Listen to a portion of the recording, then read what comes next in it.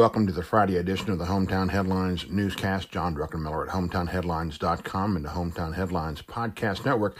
Thanking you for joining us today. A lot going on, another busy 24 hours. Let's review what's going on and what's ahead. Of course, we're going to start with the coronavirus headlines. Locally, we now have 8 people who have tested positive for coronavirus in northwest Georgia. 4 of those live in Bartow County, 2 in Gordon County, 1 each in Floyd and Polk counties. We now, of course, have 1 fatality in the state and 42 positive tests throughout the state of Georgia as well. We have those updates and numbers for you this morning. Also, the latest on what's closed, from schools and colleges to churches, governments, and others. Also, a look at canceled weekend events. Other news today, more health news and more bad news.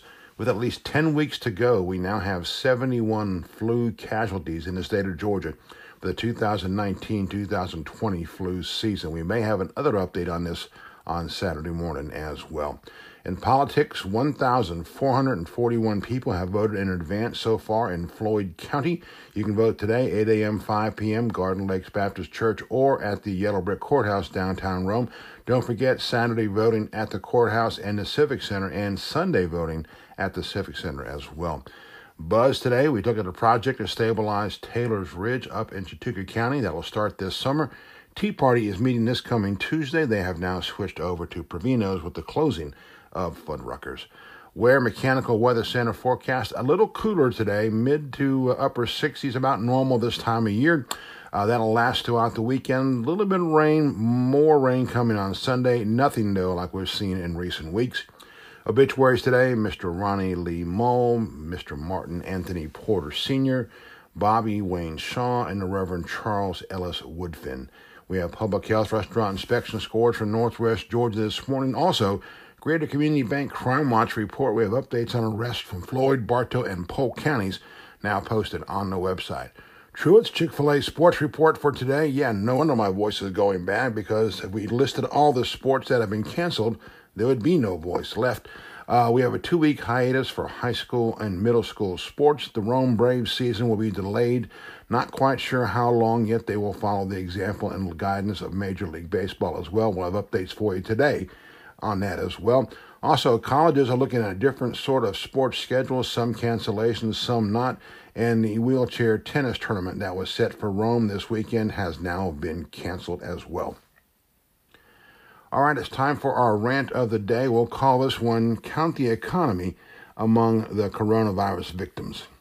Perhaps lost amid Governor Brian Kemp's latest update on Thursday was this reference. The governor created a state panel to track Georgia's logistics and economic fallout triggered by the coronavirus. His one-word prediction of the scope of this, quote, substantial, end quote. Rome and Floyd County will serve as a prime example of that, starting right now. Consider the following. As we said earlier, the wheelchair tennis event that opened on Wednesday is now canceled. That's a hit to the hospitality industry. The Leprechaunathon 5K and run and health walk, which draws normally around 1,500 people downtown, also has been canceled. It will be replaced by an October event. Still, that's a huge impact on downtown restaurants, bars, and retailers this weekend. Some smaller events, the same St. Patrick's Day Parade, the Ginger Parade, and a few others also are canceled this weekend. Yes, more cuts for downtown especially. Baseball in general is looking at a delayed start to the new season, and that includes minor leaguers such as the Rome Braves. Opening night was set for April 9th. Let's assume we lose at least 2 weeks of games here. That's some money out of the pockets out of seasonal staffers at State Mutual Stadium. Also, the economic impact from each game, that's also going to be taken out of the pockets of Rome and Floyd County. Some college sports are canceled. Some events hosted at Berry College in the month of March have been wiped from the calendar. Even some high school formal events are gone or at least delayed. That translates into dresses and tux rentals and nice dinners out. And what will parents do for childcare over the next 2 weeks? Can they afford to skip work or instead hire sitters?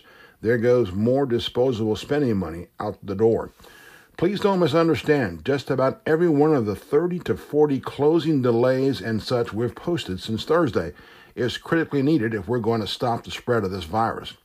But there will be some fallout. In fact, this weekend is going to be huge. This month is going to be huge on Atlanta, Don't forget they're going to lose the NASCAR fans this weekend for the big race in Atlanta. Also, the Final Four basketball tournament now canceled in April.